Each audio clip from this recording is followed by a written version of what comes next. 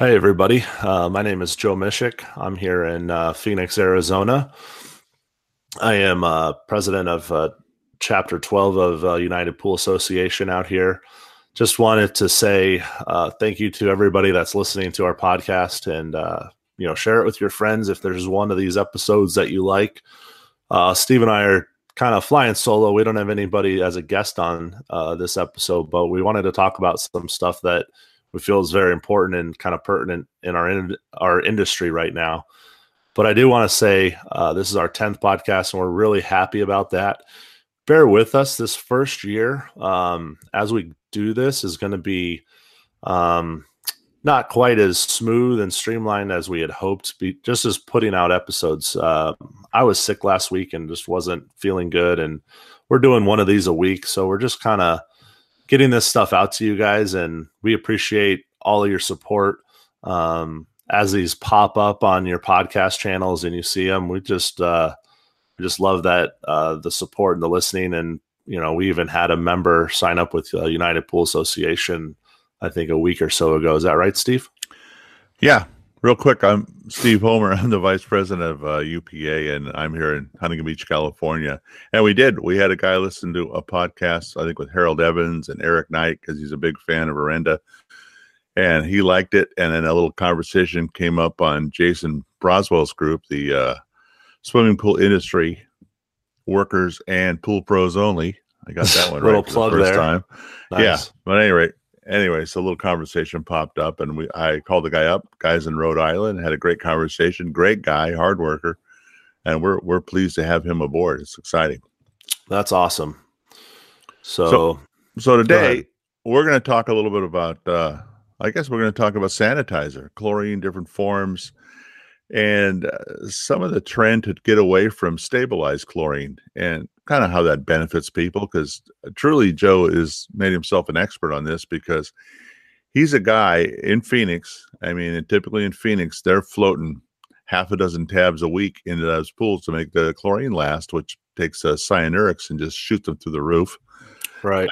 And that gives you guys just tons of problems there. So Joe was one of the first guys to kind of pioneer using Cal Hypo tabs. There's not a whole lot of them made.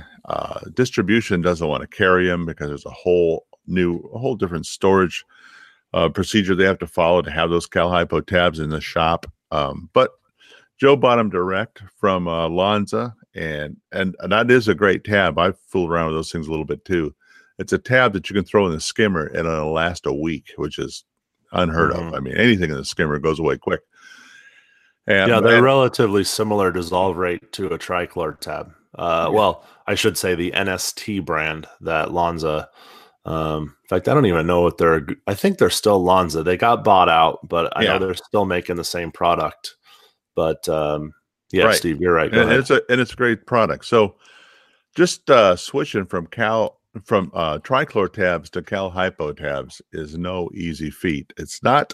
Well, I guess it's easy, but you just don't switch tabs. You got to look at all kinds of other things. You got to keep track of a whole host of different parameters in that pool when you switched over to the Cal Hypo tab.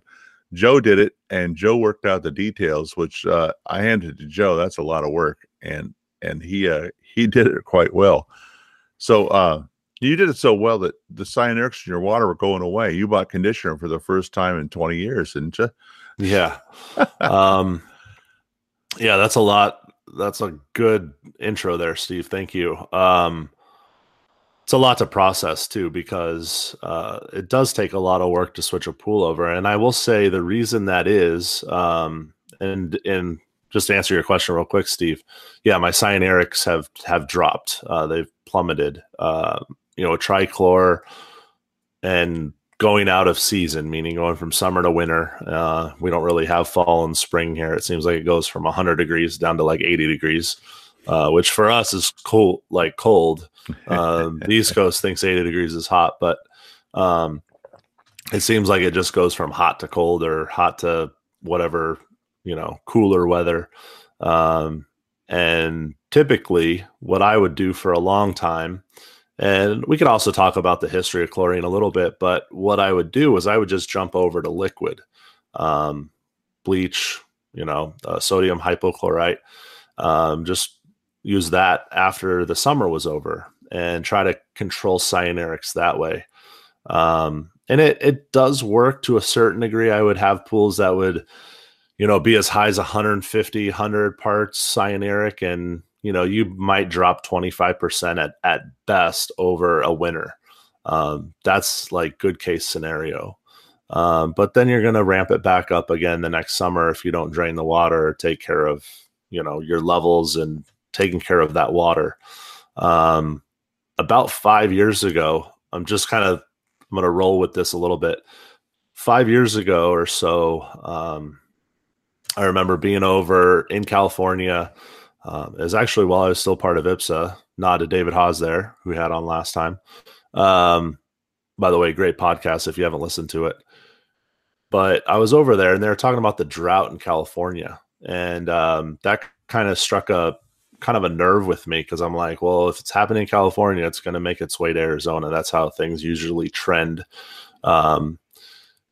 And I was just like, okay, water conservation. I live in the desert. I don't want to be draining my pools that often, or at least maybe even taking water out. And that's something that I've actually adopted within the last few years, is trying to drain water out of my pools to monitor the TDS, the cyanuric, and a lot of that stuff. But you can only get so far when you're using certain, controls like dichlor, trichlor, things that have cyanuric in them. So to that, it's about this time last year, well, actually probably at the beginning of last year, 2018, I had done a little bit of research prior to that year, and found, Cal Hypo tabs. And there was some tabs that Lonza was making that I had tested that were meant for feeders. So you had to buy the feeder unit, and usually they're pretty pricey. I would say, $300 or $400, at least $200 to $300 our cost at distribution. Upselling that to the customer, trying to get that onto all of my residential pools. I don't have a lot of commercial pools, and that's a whole nother ball of wax, because those you definitely need a feeder on. But with that being said, I ran into the problem with their earlier tabs, or the tabs designed for the feeders, were just dissolving way too quickly if I wasn't using them in a feeder. So I would ramp up my chlorine in the water. Granted that a Cal Hypo tab in that form is okay, but I'm putting way too much chlorine in the pool. So then they came out with their NST tab, non-stabilized tab, and it dissolves very similar. I did some time studies with them. Took photos, a lot of great information there, and they dissolve at a relatively similar rate to trichlor, which is what I was looking for. So their brand, or their labeling, I should say, suggests to throw them in the skimmer, like you had mentioned, Steve. And my thought, and a lot of service guys, we come across situations, and not to knock the builders or anything, but we run into situations where I don't want to be pulling tabs out of the skimmer. I mean, that just loads up with debris. We all see it everywhere across the country. The last thing I want to do is be fishing tabs that are half dissolved out of a skimmer basket.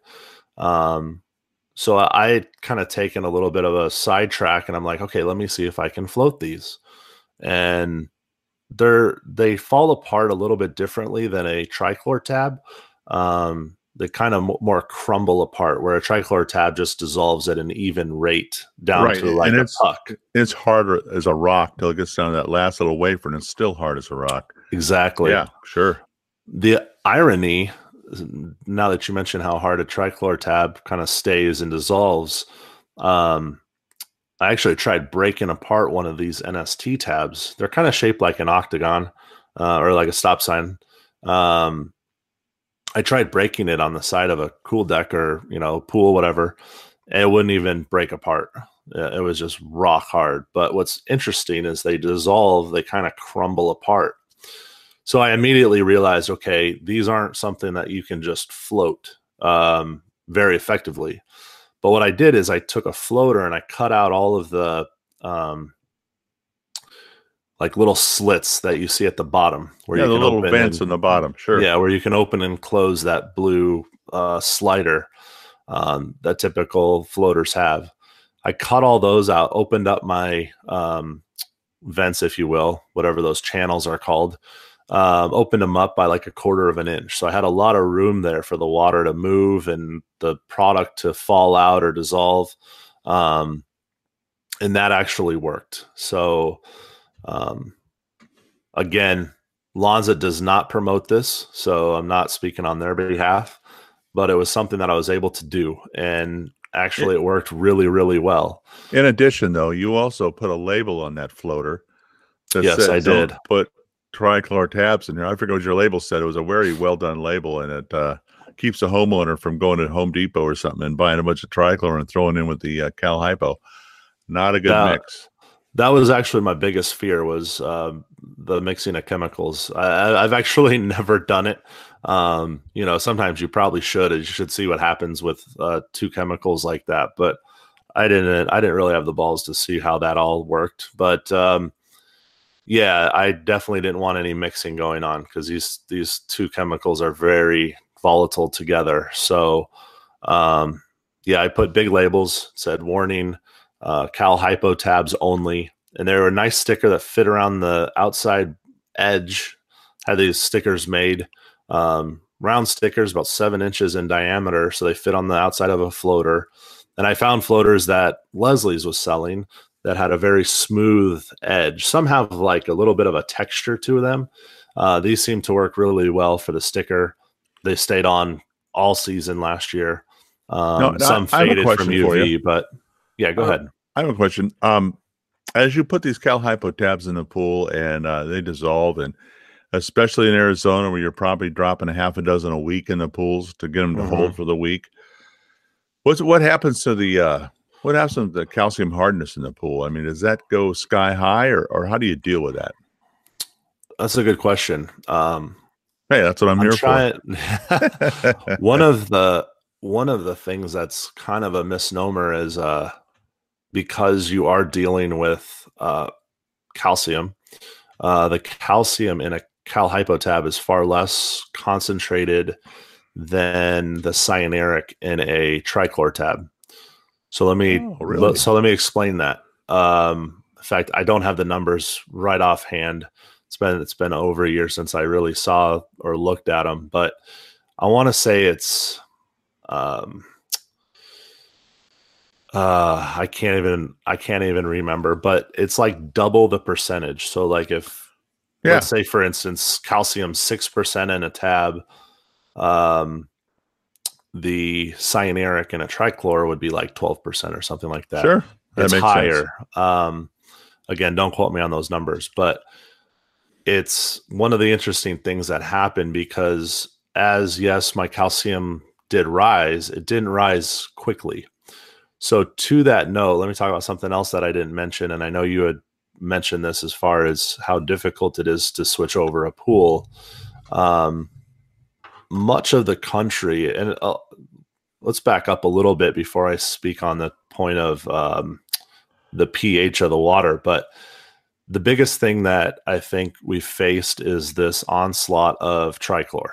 And it's not to bash the product. I think the product has a certain place in the industry, certainly on the management of pool water. And I guess what I mean by that, certain areas like Newport Beach, maybe a little bit cooler climate such as Florida, can afford to maybe use trichlor in a very managed way. Whereas in the desert, when we have monthly highs in like the month of July, for instance, where our high is 115, our nighttime low is 100. You're right, Steve. We are burning 5-6 tabs a week, trichlor in swimming pools. And so again, if you're unfamiliar with the effects of high levels of cyanuric, it's Arenda does a great job. They have great videos on discussing this. So kind of let them handle it, but go over there. You'll see how if your cyanuric, your stabilizer level rises, you have to get over that threshold in order to have effective chlorine.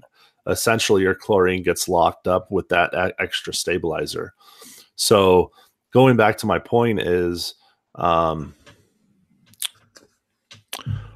go. I think I kind of wanted to mention the history. So okay, again, real quick, I had a question about how ahead. did you deal with all the extra calcium in the water? Was that an issue? And did you have to do something about that, or was it easy to deal with? I mean, because a lot of guys are going to say, "Wow, all that calcium in the water is going to end up in the tile, and the homeowner is going to be upset." Yeah. Was that your experience, or how did you deal with that? No, sorry. I see where you're going now. Yeah. The answer to that is the LSI. So again, Langolier Saturation Index, if you've never heard of it or you've heard of it and you aren't using it, it is what I would consider the only way to use this product. So the Cal Hypo tab is around a 10, it's like 10.8, almost 11, I think, pH. So you go from a trichlor tab that's 2 to 3 pH in the water, which is very effective sanitizer. You know, it's going to keep your chlorine burning at a very good rate. Also keep your pH in your water lower, which in effect, I think a lot of guys get kind of hypnotized by that. You know, they don't have to add as much acid to their water. Their pH stays relatively low throughout the season. So again, I say that only because not to insult anybody, but I say that because once you switch over to a tab that's pH completely on the other side of the scale at a 10 or 11 pH, you better be ready for that acid. So that was one of the things that was very useful. Sure. Now I'm not missing the point about calcium. I'm just saying that the pH was a very big factor in the acid demand. Now, why that's important to the LSI is because we want to keep our water balanced. So we want to keep, what the LSI does is it strictly and is specifically for managing calcium in the water. So you're either etching a surface with low LSI, lower than a negative 0.3, or you're putting scale onto the surface, putting calcium carbonate onto the surface of either your tile or your walls at over a positive 0.3. So again, you're using a product that is specifically for the LSI. And I guess I could say that because that's what the LSI is for, is balancing your water. So if you're not doing that and you start to see scale forming because of a product that you're using, you're going to immediately jump and kind of bash the product. So what you're saying here is if you keep the LSI on like the low end or at 0 or -1, -0.2 with that area, correct, then you're not going to find the tile scaling up. You're not going to find scaling on the plaster or anything like that because you're managing the LSI correctly. Was there any reason to throw in any sequestering agent at all, or do you do that anyway, or was that necessary in working the Cal Hypo tab? Jeez, you're like really good at these questions this morning. You're a very, very good leader. I got up early. No, you're right. One of the ways, I mean, I've got pools that I wasn't adding any sequest to that were well over 1,000 ppm of calcium. And I think a lot of guys would be they should be happy to hear that. And that's all LSI based. But I was seeing some pools like get cloudier from the product. And again, Orenda, great company. They make SC1000. It'll sequest or actually chelate the calcium into the water. So it keeps it in suspension. So you're working this thing. You start to see a little cloudy water. In goes the SC1000, their sequestering agent. Mm-hmm. And that would clear out the water because that would pull that calcium and hold it in solution, not let it float around. Oh, perfect. It does. And let me say something too, because there might be people listening that go, okay, that's great. So you're kind of masking or hiding the calcium. No, I'm not. I know it's still there. In fact, I know it's there because I can test for it. So for instance, a lot of times this will happen with all kinds of different things, like phosphate gets tied up with algae. When you kill algae, you get more phosphate. That's something that, people may not quite understand quite as well. But calcium is another one of those things. So if you have calcium on your tile or on your surface that you can see, chances are, well, not chances are, very, like, no matter what, with definite fact, you're not testing that in the water. It's not until it gets into the water that you can actually test for it. So I know that may just be completely obvious, but a lot of people, they'll test their water, and what they have that could be dissolved back into the water could double their calcium. So for instance, if you're losing calcium onto the surface, it's got to go somewhere. So that's why that happens. That's why the whole chemical reaction happens. But let me finish up one thing real quick. Once you get it into, by adding a product like SC1000, and I mentioned this briefly before, that's why I'm draining water, taking care of anything that I can to backwash.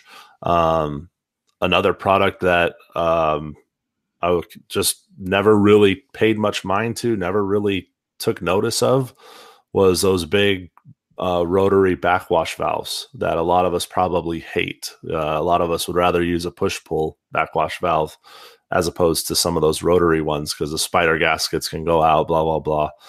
But you can actually, go to waste. You don't have to backwash a pool. Those valves are very, very useful for just dumping a little bit of water.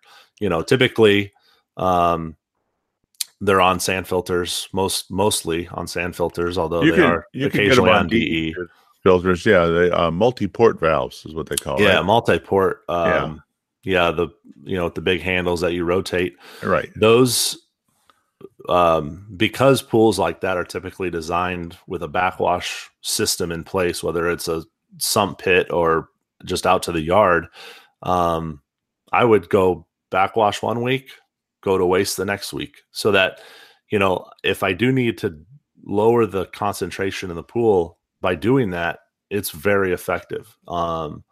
I've taken pools in the wintertime, I've taken those levels down, not having to drain the pool, just doing it over a weekly basis, kind of like a controlled leak, if you will. I've seen guys on Jason's group post pictures of controlling a leak through just leaving a bleed valve open or something. And, that's one way of doing it. But again, getting back to the product, if you can get it out of the water, meaning by using the water to get rid of it, then you're doing a good service for the water. So cool. The LSI is very important on that product. I think that's the key is you got to watch the LSI. You got to manage your pool to the LSI, not to standard range chemistry. Right. That's great. So I would just suggest anyone listening that has any more questions for Joe, I would say you could probably just find me on Facebook. He's on Facebook, but you can probably ask a question on Jason Broswell's group, swimming pool industry workers and pool pros only, and get the discussion going there. Joe knows a lot about that stuff. The other one I wanted to talk to about is, and I've been around for a little while. I haven't been around as long as some people I'm around and feel like a rookie, and I've been in it for 30 years. So, but kind of the progression of chlorine. And I came into business, tabs were there, and everyone had tabs. And I wasn't always impressed with tabs. You get an instant effect when you pour a gallon of liquid in a pool versus throwing a tab in a floater and throwing it out there. Sure. But as we go back in the history, you go back to glass bottles of chlorine, glass bottle of acid, and then a big jug of copper algicide, and that's how pools were managed. And that's why when I was a kid, it was just common. If you had blonde hair, it was turning green if you spent any time in a pool. Yeah, because of all the copper they kept in that water to keep it sanitized. And we are in such a great new world now where you don't have to do that. There's so many other ways to keep that pool clear without having to put copper in, which, I don't know, for me, copper's a heavy metal. It has a cumulative effect on your liver, and why load your kid's liver up with any more copper than they have to? So what was your experience when you came into business, Joe? Did you it was about it was a turn of the century. There you are.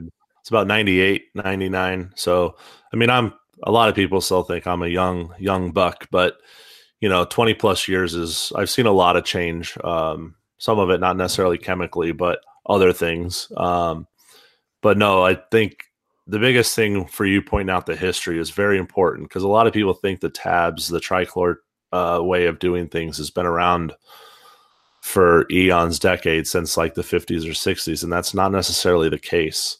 A lot of it was liquid chlorine. I mean, I even remember guys telling me, in fact, up until a few years ago, they were still running around with the gas bottles in the back, looking like pest control. And I mean, that I've heard horror stories of, bottles leaking at stoplights and cars shutting down because there's chlorine gas in the air and there's not enough oxygen, and cars are just like dying at stoplights. I mean, crazy stories like that. So, way back, I remember gas shooters, and it seemed, I don't know, maybe I'm just lazy or looking for the easy way, but hauling around a big pressurized tank full of freaking chlorine gas just seemed like a recipe for disaster. And the other thing that chlorine gas would do is put a big old brown stain on the bottom of the pool, because excessive chlorine will stain plaster. Sure. And I picked up pools, you look in the deep end, there's this big old brown stain. You go, you had a gas shooter in here at one time. Got it. Yeah. And I tried to acid wash that stuff out with varying degrees of success, but I can't believe that. It never appealed to me, but I guess some people swore by it. Yeah, I don't know if there's any still around. I know there was up until a few years ago. There still very well may be a couple of those guys running around still, but good on them. It's sometimes a very effective way to get chlorine into the pool, but very, very risky product. One that you got to use a lot of control with. But, I think liquid, and then going from liquid chlorine, which is still very, very widely used, great product. One of the things that happened out here was I was using it so much that my salt levels were going up. So a lot of this debate or discussion, I guess we could say, is controlling a lot of the stuff in your water. Like knocking around trichlor like it's in a boxing ring. It's not the best, but a lot of these other products, Cal Hypo tabs, for instance, the same thing. You got to know what's in your water. You got to know what levels you have them at. And it's all about control. So, and the use of liquid will put salt in the water. Mm-hmm. I have some old pools in older neighborhoods of Newport Beach where when salt first came out and I got my first salt tester, of course, I got to stick it in every pool just to see how much salt's in there. I had pools with water over 20 years old in it. You stick the salt tester in there. It's got over 3,000 parts of They're salt. ready for a salt system. I just throw a cell on here. That's all you got to do. Look at this. Yeah. But yeah, that's right. Everything you put in there has a byproduct and an effect, and you've got to keep track of that and be aware of it. Because more salt, more dissolved solids keeps blocking the chlorine from doing its job, and that's why old water kind of kills us. Yeah, it's one of those discussions that some people in the industry. Well, hold on. Let me back up. I was going to say it kind of kills the industry.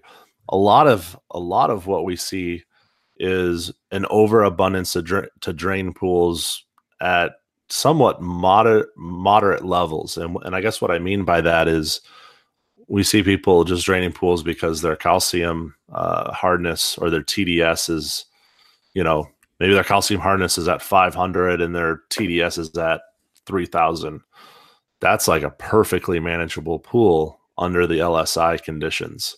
So there's a guy out here that I know that, does water purification. Steve Ward, little nod to him. That's a great service because you're not wasting water by draining a pool, which is very key. Maybe it's not, people pay a little bit more to have that service done, but they're conserving water. And he does a great job at doing that. So, yeah, it's all about maintaining and balancing these pools effectively. And I just took a nod at, hey, I'm going to drop my cyanuric because I know the biggest thing, again, let's finish that, round out that discussion, is by getting my levels lower, I'm lowering that threshold or that wall, if you will, that I have to get the chlorine to. So, and some people don't quite understand that point. So if you get your cyanuric down to, if let's say let's like start at 100. I should probably pull up my phone to look up what it actually is. But at 100, your it's called free available chlorine factor. They talk about it. There's a video that Eric Knight put out. That free available chlorine factor is a number that Robert Lowry came up with or put out. It's 7.5%. So at 7.5% at 100 parts per million cyanuric is 7.5. It's real easy. The math there is simple. 7.5 parts per million is what your chlorine needs to be at if you have 100 parts per million cyanuric. So again, most people think 100 is like, okay, that's doable. Like I've seen it higher, I've seen it much lower.